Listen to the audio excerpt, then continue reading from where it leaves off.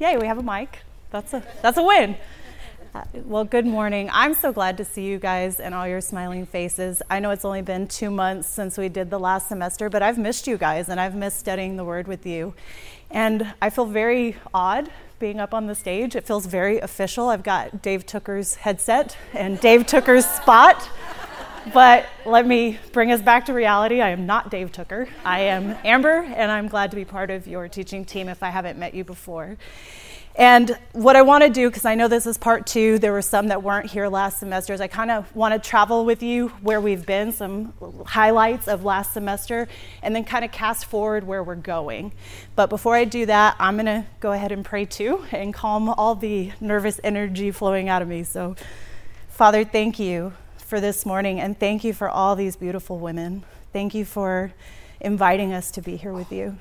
And Lord, I pray that as we dig into the book of Matthew, that you would open our eyes to see the truths that you have for us, that you would open our ears, Father, that we might hear your voice.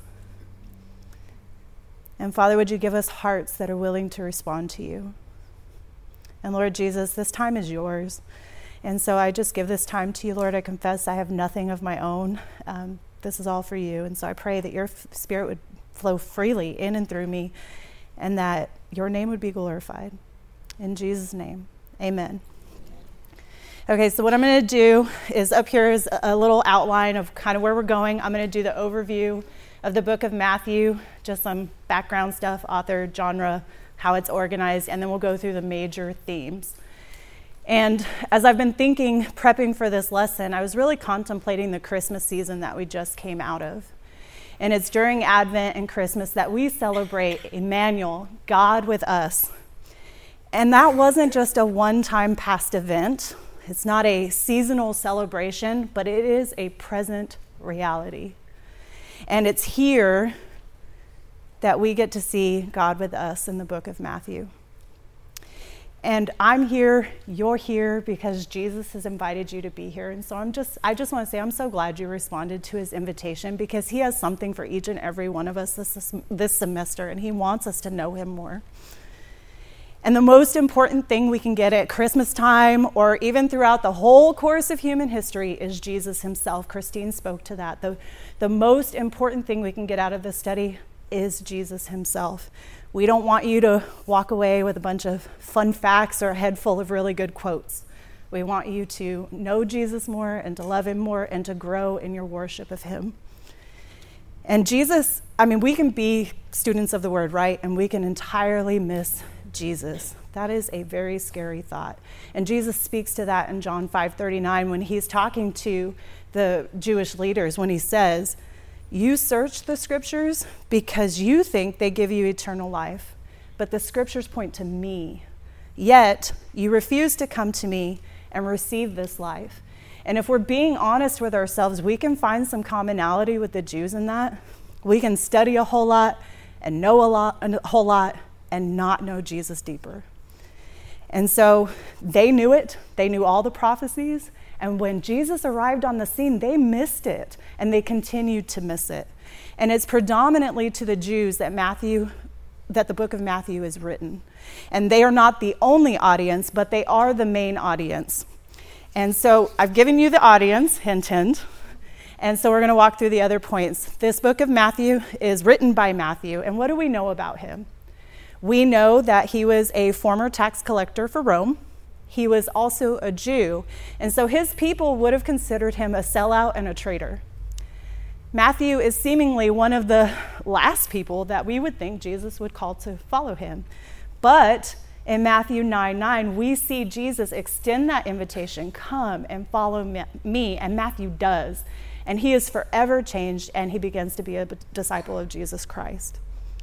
And his former job implies that he would be a very good record keeper, which is highly convenient and ideal, because in this book, he takes great care to convince the audience that Jesus is who he is, that he's the promised Messiah that they'd been looking for, and he's convincing us of the significance of the kingdom. And it's estimated that this book was written between 60 and 65 AD. Next, we're going to look at the genre of the book. it is important to know the genre of the book because it helps us as students know how to read the book and how to interpret what it's saying. And there are multiple right answers. Last year, Belinda gave a pop quiz. I'm not going to do that. It's a nonfiction. It is a historical narrative, and it is biographical in nature. It contains parables and discourses, which means teachings. But there's one specific word that I want to hone in on, and that's gospel. That is a certain kind of genre that is only found in the New Testament, and we have 4 of them: Matthew, Mark, Luke, and John. And often the stories that you're going to encounter in these gospels will overlap, but they will also differ.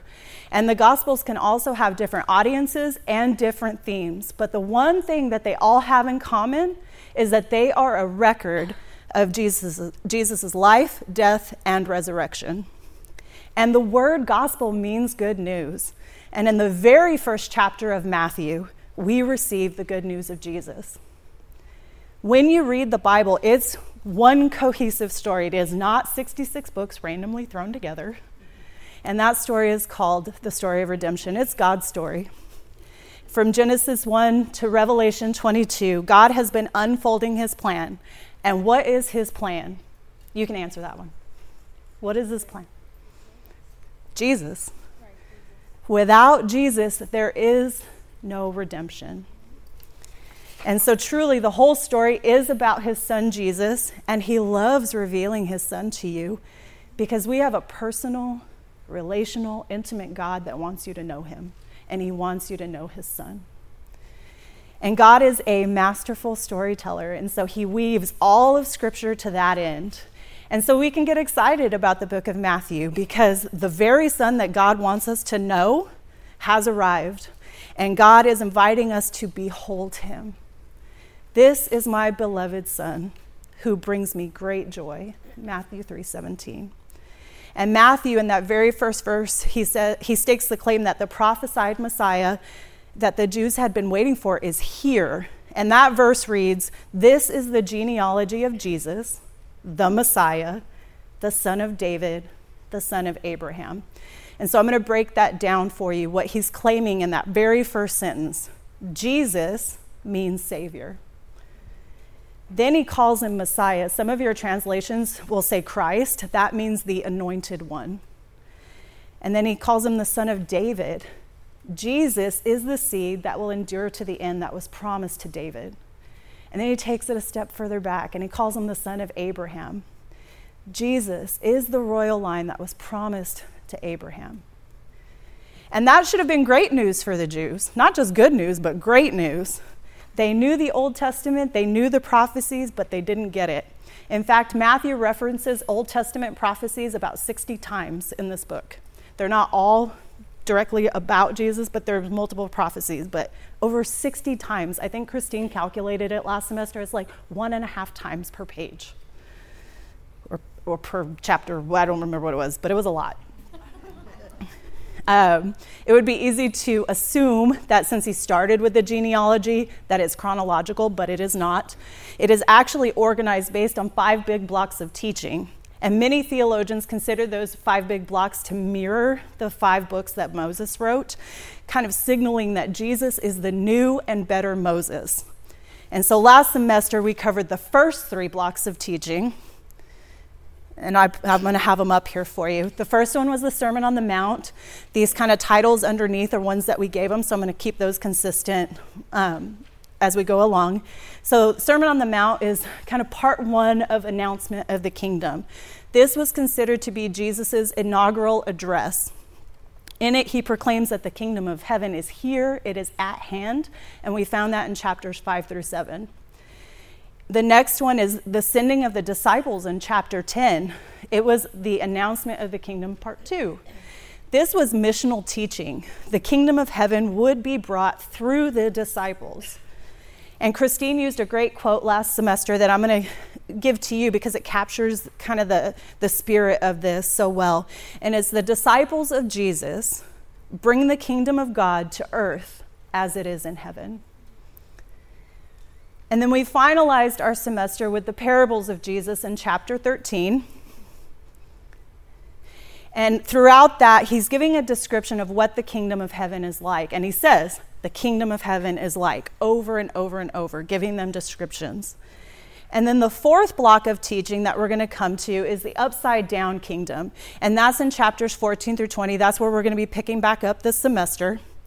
And then we're also going to get the last big block in chapters 24 through 25, which is called the last days teaching, or also known as the Olivet Discourse. In it, Jesus gives final instructions. We know that when someone is about to die, they give their loved ones their final words. And Jesus does that here. But that's all I'm going to say about that because I don't want to give any more spoilers away. And so Matthew expertly weaves between that teaching and the narrative, back and forth. And you'll notice when a block of teaching is done, because there will be a summary statement that creates a seam at the end, such as, when Jesus had finished saying these things. And then because of its deliberate and direct ties to the Old Testament and the way it's orderly arranged, they've said that the Gospel of Matthew is the most commonly used gospel in the early church. And in addition to the big blocks of teaching that we will encounter, Matthew also has some very important themes that he wants us to pay attention to. Put those up for you. I'm spreading them out. This is not the only two. That way you can see them better. The first one is the kingdom of heaven. This is a huge theme. It played out last semester. It's going to continue to play out this semester. That phrase has been used 32 times in this book alone. And that means that it's super duper important, because whenever there is repetition, that is God calling your attention to something because he wants you to pay attention to it and he wants to drive it home. And in the other gospels, you might notice it is called the kingdom of God. It means the same thing. And this kingdom of heaven is not just a future hope, it is also a present reality. If you are in Christ, you are a citizen of this kingdom. And like the disciples before us, we get to bring the kingdom of heaven down to earth. All of this kingdom of heaven language really sets the tone for the whole rest of the New Testament, because all throughout the rest of the New Testament, you're going to be learning what it's like to be a citizen of that kingdom. It has different values and different culture, different practices and different principles. It looks completely different from the world that we see today. And because of those differences, it's called an upside down kingdom. And it's unlike anything that we ever experience. It completely upends every way that we measure importance and success and identity and purpose and so on. Anything that the world tries to press on you today, it flips that on its head. And it did it for Jesus' audience back then too. They had an idea of what it meant to be part of this kingdom. And they thought that it was one of political and military might. And so we're going to continue to flesh that out in these last 15 chapters of Matthew. The next theme that you'll see is conflict between people and Jesus, and also a clash of the kingdoms of earth versus the kingdom of heaven. We've got the third one, which is promises fulfilled. Over and over and over again, Matthew takes great care and attention to detail to show you that Jesus is the promised Messiah, that he is fully divine and fully human, and he is the fulfillment of all the law and prophets. Your God is a promise keeper. Do you know that? Do you really know that? Because in Genesis 3:15, God said, I will cause hostility between you and the woman, and between her offspring and your offspring. He will strike your head, and you will strike his heel. That offspring that God is talking about in Genesis is here. That's the offspring, Jesus. God has kept his promise. And because of Matthew's special attention to confirming the identity of Jesus, this gospel has also been referred to as a gospel of identity. This world, as many of you will know, is bombarded with identity confusion. And here we get a picture of identity clarity. Not just who Jesus is, but who we are as well. We too ask ourselves the same basic questions. Who am I? Where did I come from? And what am I doing here? And every single day, we carry around our identity, our past, and our purpose. And Matthew kind of poses some implied questions that are clarifying to our questions. Are you in Christ or are you not? Are you a citizen of the kingdom of heaven or are you not? Because if you are, every single day you carry around Jesus with you and his strength, his purpose, and his power every single day. You and me, every single woman in this room, I don't know if you remember this from last semester, but Jesus says we have a greater privilege and position than the men that came before us, the ones that pointed us to Christ, because they had an incomplete picture of the Messiah. And that's kind of hard to wrap our heads around, but we get to herald the crucified and resurrected King. They didn't get that. And so we spend a lot of time trying to establish how great we are, but Jesus has already said that we're great. And so we get to rejoice in our identity and position in Jesus. Another theme that really played out, and we're going to continue to see this, is, and this is a phrase that Belinda coined, I wish I did, but she did, and so I'm going to put that up there for you as well. The good news of Jesus demands a response. Sometimes that response is belief and awe and wonder. Other times it's doubt, maybe even complacency. And worse, sometimes it's rejection and hatred and opposition. And throughout that first half of Matthew, we got to see a whole mixed bag of characters and their responses to Jesus. We saw the shepherds and the wise men at his birth who came and worshiped Jesus. Yet on the flip side, we had King Herod who was hunting him down and trying to murder him as a baby. We also saw John the Baptist, whose whole task in life was to herald the coming of King Jesus. He also baptized Jesus and then later said, I must decrease so that he can increase. And then we're going to see some other groups too, the disciples, the religious people, the crowds, all how they're responding to Jesus. We'll see those responses play out this next semester as well. And then as we journey through the second half, as they're responding to Jesus, really what they're grappling with is the question, who is this Jesus? And that really is the same question for all of us today. And last semester, this is the last theme, we looked at pictures or portraits of Jesus and his different character attributes. That's kind of how we labeled it. And so we're going to carry that through this semester as well. And I have pulled some different depictions that artists, some are famous artists, some are I don't know, and you may or may not like them, but I wanted to engage your senses and help your mind just kind of picture Jesus as these different portraits, if you will. This is not an exhaustive list, so you're probably going to notice that I didn't cover a whole lot because he is a never-ending well. He is multifaceted, and he's just, the depth of who he is we can't say it all, right? And so please don't hate me for only listing like 8. But anyway, the first one is the infant king. We saw Jesus revealed as the infant king, a needy, dependent baby born in tumultuous circumstances. It was quite different from the conquering warrior king that the Jews had been expecting. He was seemingly insignificant. He was just this small, tiny baby that was conceived to unwed parents, and his lineage had a whole lot of unsavory characters.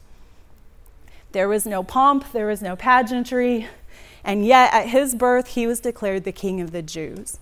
And unlike the kings of this earth, Jesus did not inherit the throne. It has always been his. He is the rightful king, the only true king, and in the pages of history given to us in the Bible, the coming of this king had been heralded for thousands of years. And John the Baptist had been heralding him in the opening chapters of Matthew. And when they came face to face in Matthew, we get to see Jesus revealed as the inaugurated king, which is on the other side. He was presented to Israel at his baptism. And it was there that God had said, "This is my beloved son who brings me great joy." And then after his presentation, we journeyed with Jesus as he was in the wilderness for 40 days being tempted by the enemy. And he completed that successfully, I might add. And then after that, we walked through that first block of teaching. If you remember from the previous slide, it was the Sermon on the Mount. That was considered his inaugural address. We also got to see him as an invitational king, one that called his disciples to come and follow him. And he's still making that invitation today to all of us. Jesus reveals himself as a missional king. He went around preaching and teaching and healing, and everywhere he went, everywhere that he interacted with somebody, he was about the Father's business, bringing what the Father had to say and doing the Father's will on this earth. We also got to see Jesus revealed as the Son of Man. I do not have a picture for that one. That was a little bit harder to conceptualize in my brain. But this is a designation that Jesus exclusively used for himself. In fact, it's used about 78 times in the Gospels. All along throughout our study, like I was saying, Matthew is taking great care to show us that Jesus is both fully human and fully divine. And by using this title, Jesus himself is confirming it. The phrasing emphasizes Jesus' humanity because we could all be considered sons of man, but it also emphasizes his divinity. If you were to look back and read Daniel chapter 7, where Daniel's having a vision, we would learn that this is both prophetic and a messianic designation. And so throughout the book of Matthew, we see Jesus using that title as he interacts with the Pharisees and with other people. And he's showing them over and over and over again that the Son of Man is Lord over creation, over the law, over Sabbath, and over salvation. And by using this name, Jesus identifies with the people that he came to save. And he presents himself as the perfect being who fulfilled the law perfectly. He also uses this designation to point forward to when he defeats the beast and his exaltation and rule. And in the final chapters of Matthew, we're going to see him talk about being the Son of Man again. Specifically, the one that I'm looking forward to is when he's being questioned. He calls himself the Son of Man to confirm that he is the Messiah. And he's the coming judge. In addition to the Son of Man, we're going to see other pictures, which I do have. We're going to see him as the rejected king, the one who is opposed and hated. We're going to see him as the crucified king, the one who did all the work on the cross for our salvation. We're also going to see him as the resurrected king. That just brings great joy, right, when you see that picture, knowing that there's an empty tomb. And then the last one, we're going to see him as the coming king, the one who's been promised to return to us. And so I've given you a lot of information, and so I'm just going to recap real quick of where we are going. You're going to see the kingdom of heaven and what it looks like to be citizens in that kingdom. You are going to, we collectively, not just you, we, me, we're going to have to wrestle with the reality of the demands of that kingdom. Discipleship is costly. Following Jesus is going to cost you something. And as disciples, we're going to look at the principles and the practices of that kingdom and what it looks like to live out the call and the mission of the kingdom. The kingdom of heaven and the kingdoms of this earth are at odds with one another. And so to humble ourselves under the authority of King Jesus means that we're going to humble ourselves under a kingdom that not only challenges us, but changes us from the inside out. We're also going to see more promises fulfilled. Again, Matthew makes over 60 references to these prophecies. It's exciting. We have a promise-keeping God. I hope that as you watch the promises kind of come to fruition throughout these, that you're filled with great joy and great hope. Would you take some time to consider what promises you're looking forward to? One example, and it may seem a little trivial, but I don't know, a lot of you don't know my story, but I'm 41, and I've had RA for the last 12 years, and I've had 2 full knee replacements. So for me, the promise I'm looking forward to is my new body. I am very excited about that, but I'm also excited about the kingdom to come where there's no pain, there is no suffering, and there is no sickness. So what promises to come are you looking forward to, or even that you may be clinging to? We're going to see the portraits of King Jesus, like I said, the rejected king, the crucified king, the resurrected king, and the coming king. And by looking at these portraits, we're going to wrestle with the question also of who is this Jesus? And as we contemplate what that means for us in our lives, I want to invite you to something. It was an invitation that was extended last semester, and it is to behold Jesus. To behold means to see, know, experience, and pay attention. I'm going to repeat that for you for my note takers. It means to see, know, experience, and pay attention. We do not want to merely just glance at Jesus. We want to gaze at him with intent. I think Belinda coined this one too, but to behold is to be roused out of our preoccupied existence to experience the wonder of God's plan through Jesus. If the most important thing that we can get out of this study is Jesus himself, then we must behold him. Will you respond to that invitation today? Let me pray. Jesus, I thank you for the many ways that you reveal yourself through the pages of Scripture, for the beautiful pictures of your character and your attributes, of your majesty. Lord, thank you for what you've done. It is a gift. And Father, I pray that as we leave this place, that we would continue to set our eyes upon you, that we would behold your face. And it's in Jesus' name I pray. Amen.